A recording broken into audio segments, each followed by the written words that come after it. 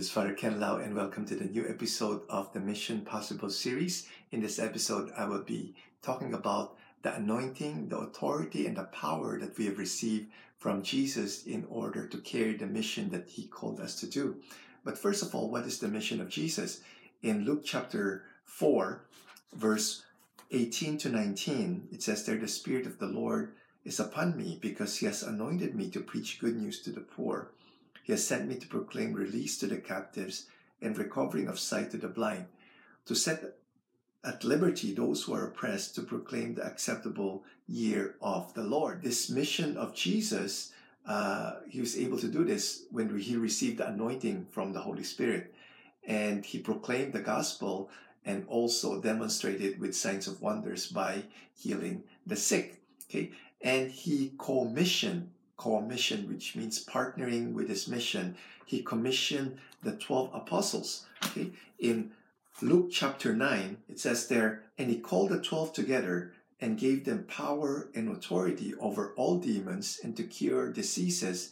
And He sent them out to preach the kingdom of God and to heal."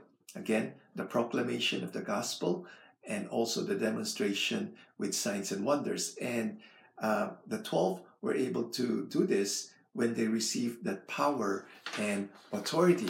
And people would sometimes confuse power and authority. Authority is the right to act on behalf of someone else. And power is the ability to make something happen, while authority is the right to use that power for a good purpose. And Jesus also commissioned that the 70 disciples in Luke chapter 10, verse 1 and also verse 9, it says there, "After this, the Lord appointed 70 others and sent them on ahead of Him 2 by 2. He asked them to heal the sick and also proclaim that the kingdom of God has come near." This mission of Jesus is not just for the 12 apostles and the 70 disciples, but also to us. Okay, in Mark chapter 16, He said to them and to us, "Go into all the world and preach the gospel to the whole creation. And these signs will accompany those who believe in my name. They will cast out demons. They will speak in new tongues. They will lay their hands on the sick and they will recover."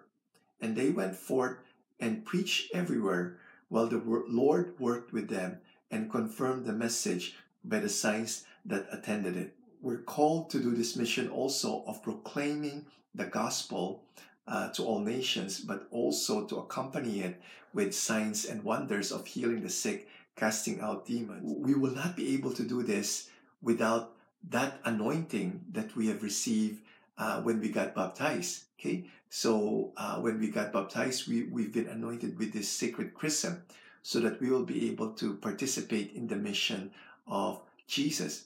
And also, He has given us that authority. Authority, as I've said, is to act in behalf of somebody. Okay, so when we're doing this mission, we are acting in behalf of Jesus.